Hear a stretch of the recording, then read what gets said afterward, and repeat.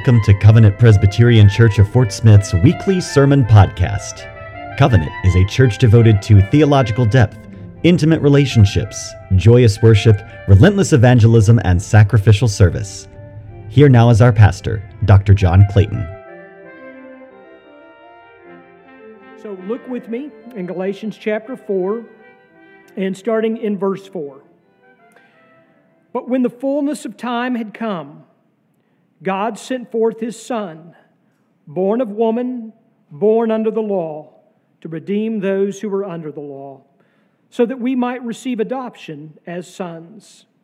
And because you are sons, God has sent the Spirit of His Son into our hearts, crying, Abba, Father. So you are no longer a slave, but a son. And if a son, then an heir through God. The grass withers, the flower fades, but the word of our God will stand forever. Let's go to Him in prayer.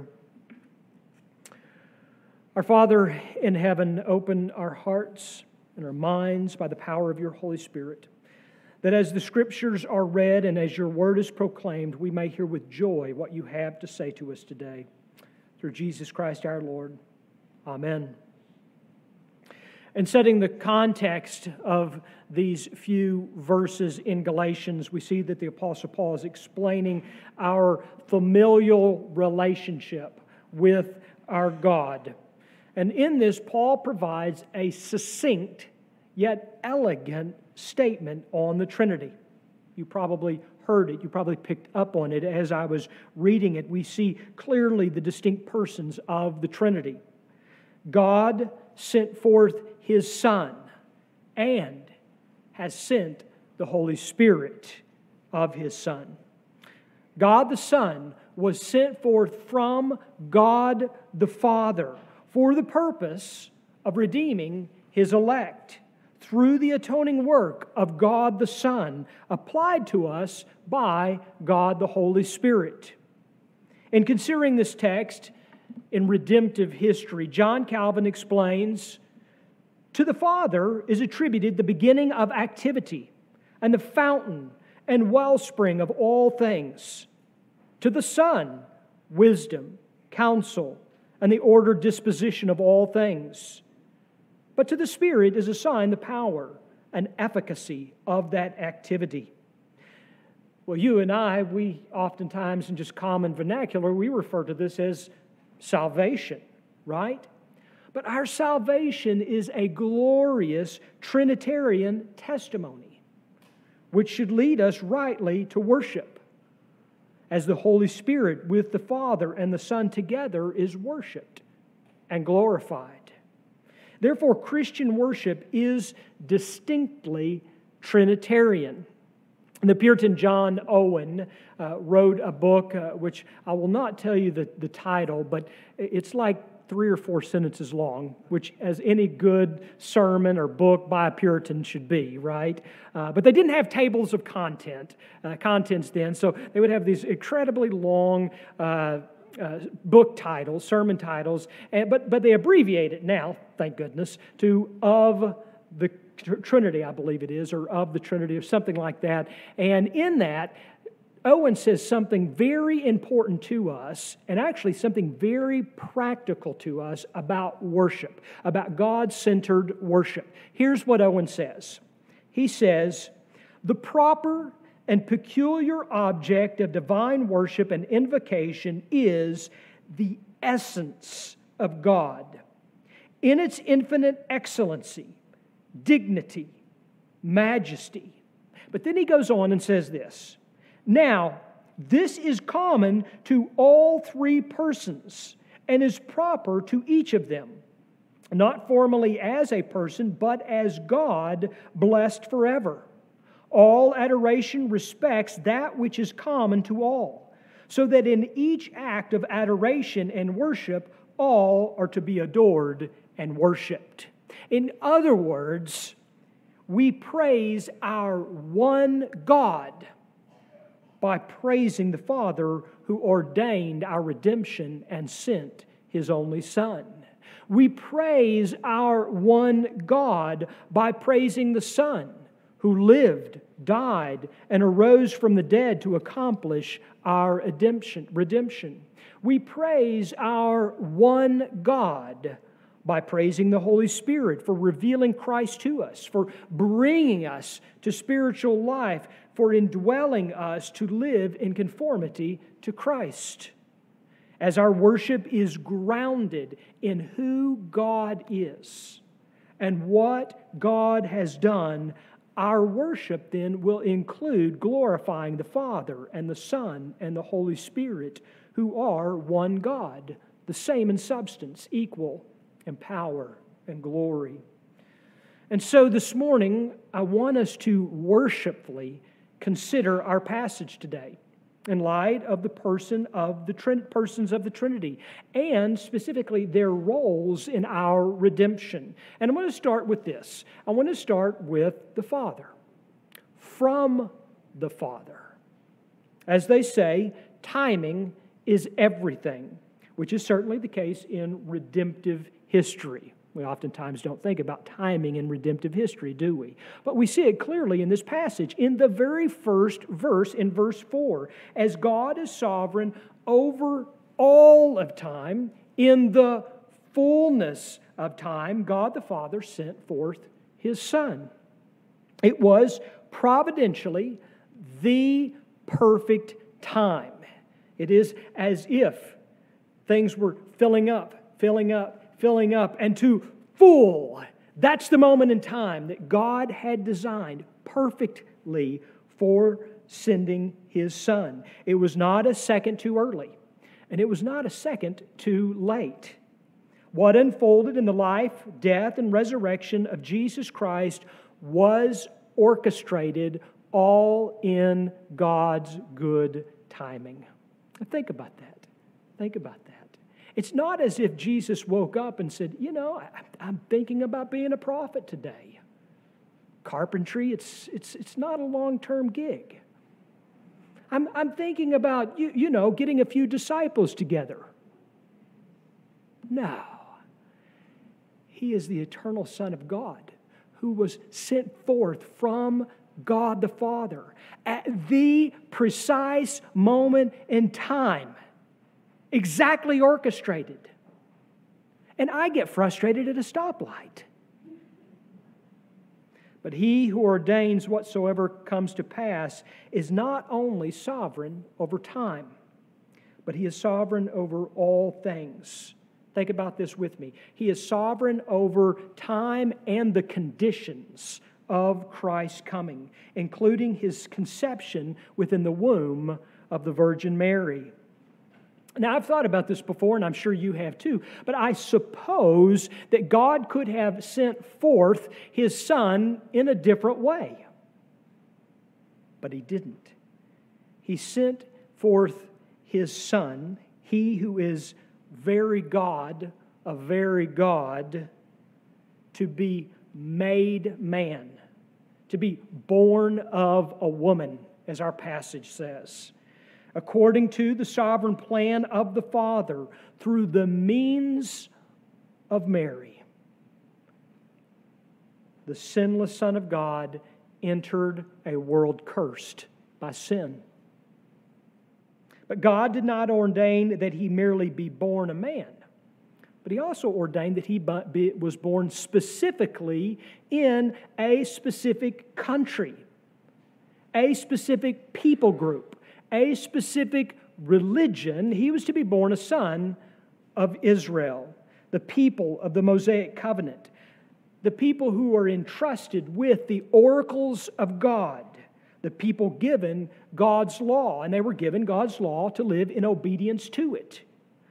Now the law, Paul says in Romans chapter 7, is holy and righteous and good because it comes from Him who is holy and righteous and good. God's law is a reflection of God's character. And so, think about this, He ordained that His Son be born under it to do what no Jew could do.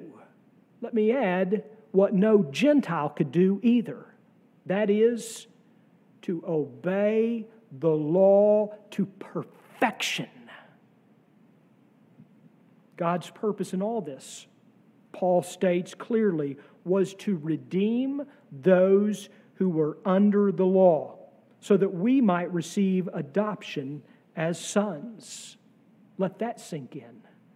The Father's sovereign orchestration of redemptive history was not to provide a salvation option to be chosen or denied. God did not act so He could say, I've got a great idea. I'm going to create this plan of salvation, and then I'm going to leave it up to these sinners who have fallen from grace, who can do nothing right but sin over and over and over again, but I've got this system, and maybe someone will buy into it. No, God didn't do that. You know what God did? God redeemed lawbreakers who could do nothing in and of themselves but sin. And He went to the slave market of sin, and He bought us.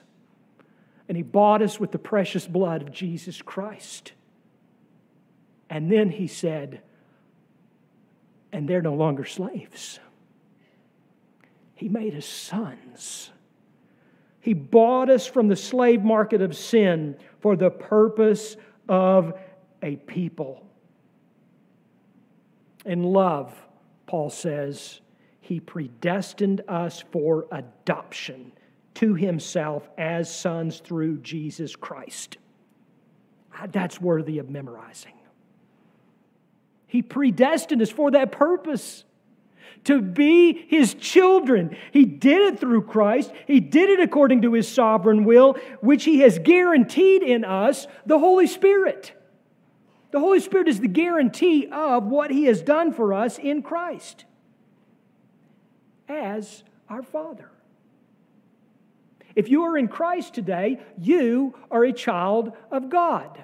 And just to chase this rabbit for just a moment, I want you to think about the privilege of that. Have you ever thought about it? I think we take it for granted that we can pray, Our Father who art in heaven. We've got it memorized. We pray it every Sunday. Have you ever considered what a privilege it is to call God your Father? You know, not everyone can. Only the child of God can. Which is why the Spirit-indwelled heart of His child cries, Abba, Father. The redundancy there is descriptive. The word Abba does not mean, nor has it ever meant daddy. It's the Aramaic word for father. In fact, you see it repeated over and over again, and it's repeated untranslated.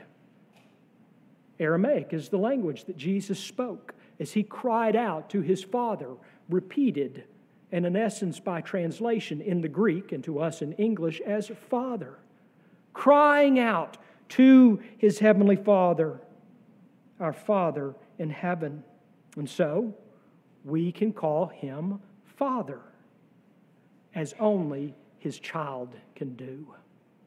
Secondly, I want us to consider through the Son. We've looked at from the Father. I want us now to consider through the Son within this passage. You see, the Son of God was not created in Mary's womb. That's not His beginning. He is, as the Nicene Creed describes Him, the only begotten Son of God, begotten of the Father before all worlds, God of God, light of light, very God of very God, begotten, not made, being of one substance with the Father, by whom all things were made. That is a beautiful orthodox statement of Christianity. He was then sent forth. God the Son of eternity was sent forth by God the Father from heaven to earth. Paul describes this to the Philippians, you know, in Philippians chapter 2. He describes this as like, hey, this is the ultimate picture of humility. God Almighty came to earth and became man. It doesn't get any lower than that.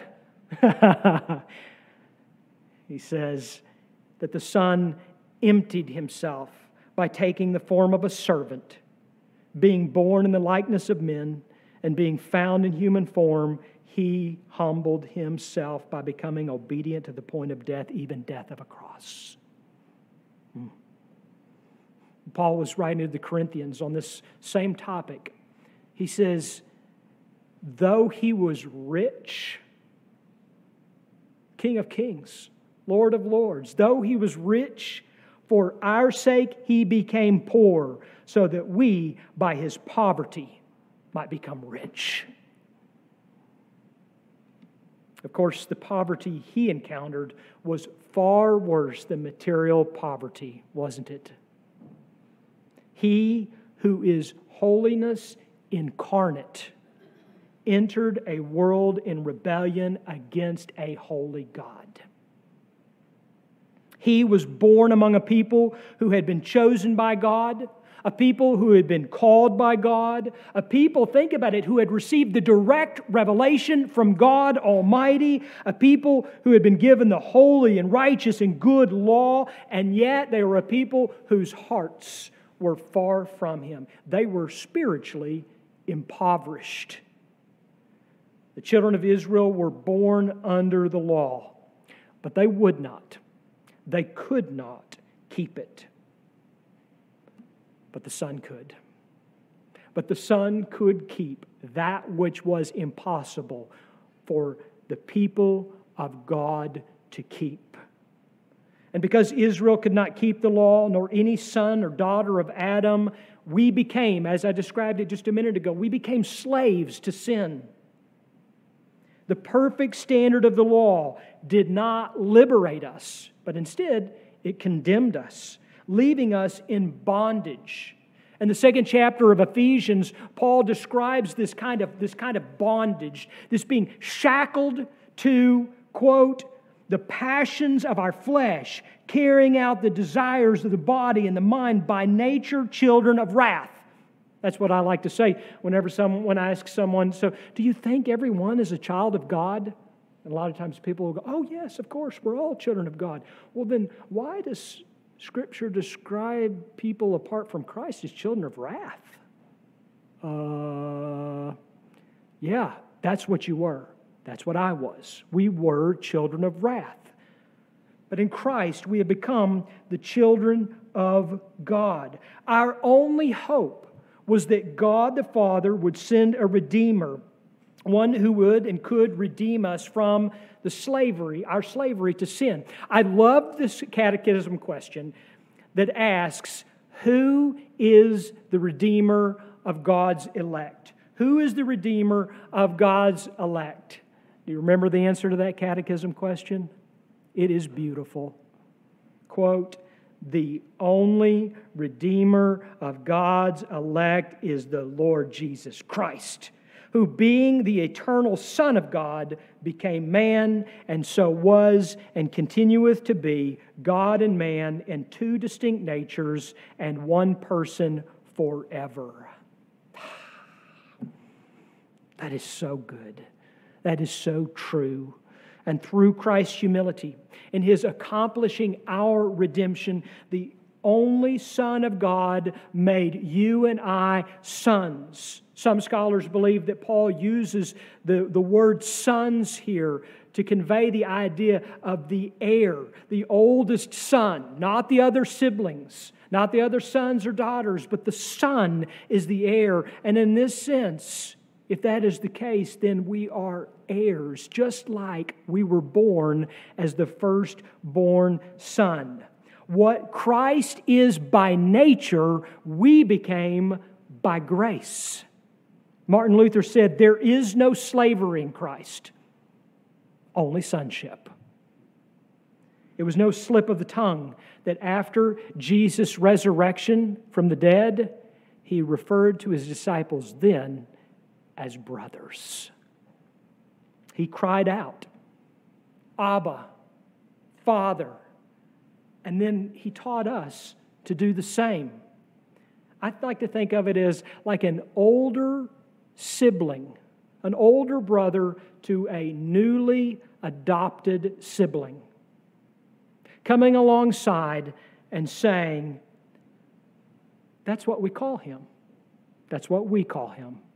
He's our Father. And then finally, I want us to look by the Spirit. I want us to look at the Spirit within this passage. We've looked at from the Father, through the Son, now by the Holy Spirit. And in the Nicene Creed, we confess that the Holy Spirit is the Lord and giver of life, who proceeds from the Father and the Son. And because He is, you may recall that I quoted Calvin earlier, who said that the Holy Spirit is assigned the power and the efficacy of God's redeeming activity. In other words, it's the Holy Spirit who applies what God the Father has ordained, what God the Son has accomplished. Or to paraphrase John Murray, right? Some of you have read Murray's book, Redemption Accomplished and Applied. God the Father ordains, God the Son accomplishes, God the Holy Spirit applies. Therefore, we see the Holy Spirit active throughout our redemption. In fact, in reading just these few verses, you may say, well, where's the Holy Spirit active in this? I see that He's given at the end to the sons of God, but where's the Holy Spirit in this passage? Well, let's look at the text. Look at with me. When God sent forth His Son, born of the woman, it was the Holy Spirit who came to her. Remember what the angel said? And the Holy Spirit will overshadow you. The eternal Son of God was incarnate by the Holy Spirit of the Virgin Mary. The law that the Son was born under, the law that He fulfilled, the word that He confirmed was given by whom? Scripture says it is given by inspiration of the Holy Spirit. The redemption accomplished by the Son is applied to us. How is it applied? It is applied by the Holy Spirit, by working faith in us, thereby uniting us with Christ. All of this is the work of the Holy Spirit, whereby we are received into the number and have a right to all the privileges of the sons of God. And the confirmation of this reality is the Holy Spirit, through whom we are enabled, we are empowered to cry out, Abba, Father. I love the way that F.F. Bruce describes this. He says, Abba is the voice of the Spirit of Jesus on the lips of His people. And so it is the Holy Spirit who leads us in God-centered worship. And so, having looked at what God the Father has done, what God the Son has done, what God the Holy Spirit is doing in our redemption, I want you to think about this. Theologian Robert Leatham says, the nature of our response in worship is to be shaped by the reality of the one we worship. And I'm going to read that again. You don't want to miss this. Think about what he just said. The nature of our response in worship, because worship is a response, right? We're responding to what God has done. The nature of our response in worship is to be shaped by the reality of the one we worship. That'll tell you a lot about modern worship, won't it? We worship God the Father who chose us and ordained our redemption, who sent and gave His only Son for us, who sent His Spirit that we might know we are His children, that we might call Him Father. We worship God the Son, who became flesh, lived in obedience to the law, suffered and died for us and for our sin, who resurrected from the dead, ascended into heaven, and is even interceding for us at this very moment. We worship God the Holy Spirit, who gives us life, who gives us faith, sanctifying us from within and empowering us to live in conformity to Christ. And as we worship God for who He is and what He has done, to paraphrase Gregory Nazianzus, we worship with one act of adoration the one undivided Trinity. And as we have received from And through and by God, we respond in worship by the Holy Spirit, through the Son, and to the Father. This is Christian worship. This is how we worship. Not just on this day in which the theme of the service has been the Trinity. Not just on this day where we're emphasizing the Trinity and the preached word and so forth and so on. But all of our services, the theme is driven by our triune God. And I want you to think about it today. On the first Sunday of every month, we celebrate the sacrament of the Lord's Supper, in which we feed upon Christ, not after a corporal and carnal manner, but in faith, by the Holy Spirit. We come to the Lord's table. How do we come to the Lord's table? We don't come marching up to tell God all the things that we've done, all the things that we've merited. No, we come as sinners. We say, Lord, I am not worthy to even eat at your table, and yet you have invited me. The Holy Spirit, then, is the one who helps us in our weakness, showing us and giving us Christ, the sinless Lamb of God. And it's in this communion, as we sometimes call it, by the Spirit, through the Son, that we share in His access to the Father as we come to the table together. This is a communal meal. We do this as a family, not in isolation, but together. We give thanksgiving to God the Father, through God the Son, by the Holy Spirit. It is a meal of thanksgiving. The oldest name of the Lord's Supper is the Eucharist, which comes from the Greek word eucharisteo, which is thanksgiving. This is a meal of thanksgiving. How can it not be?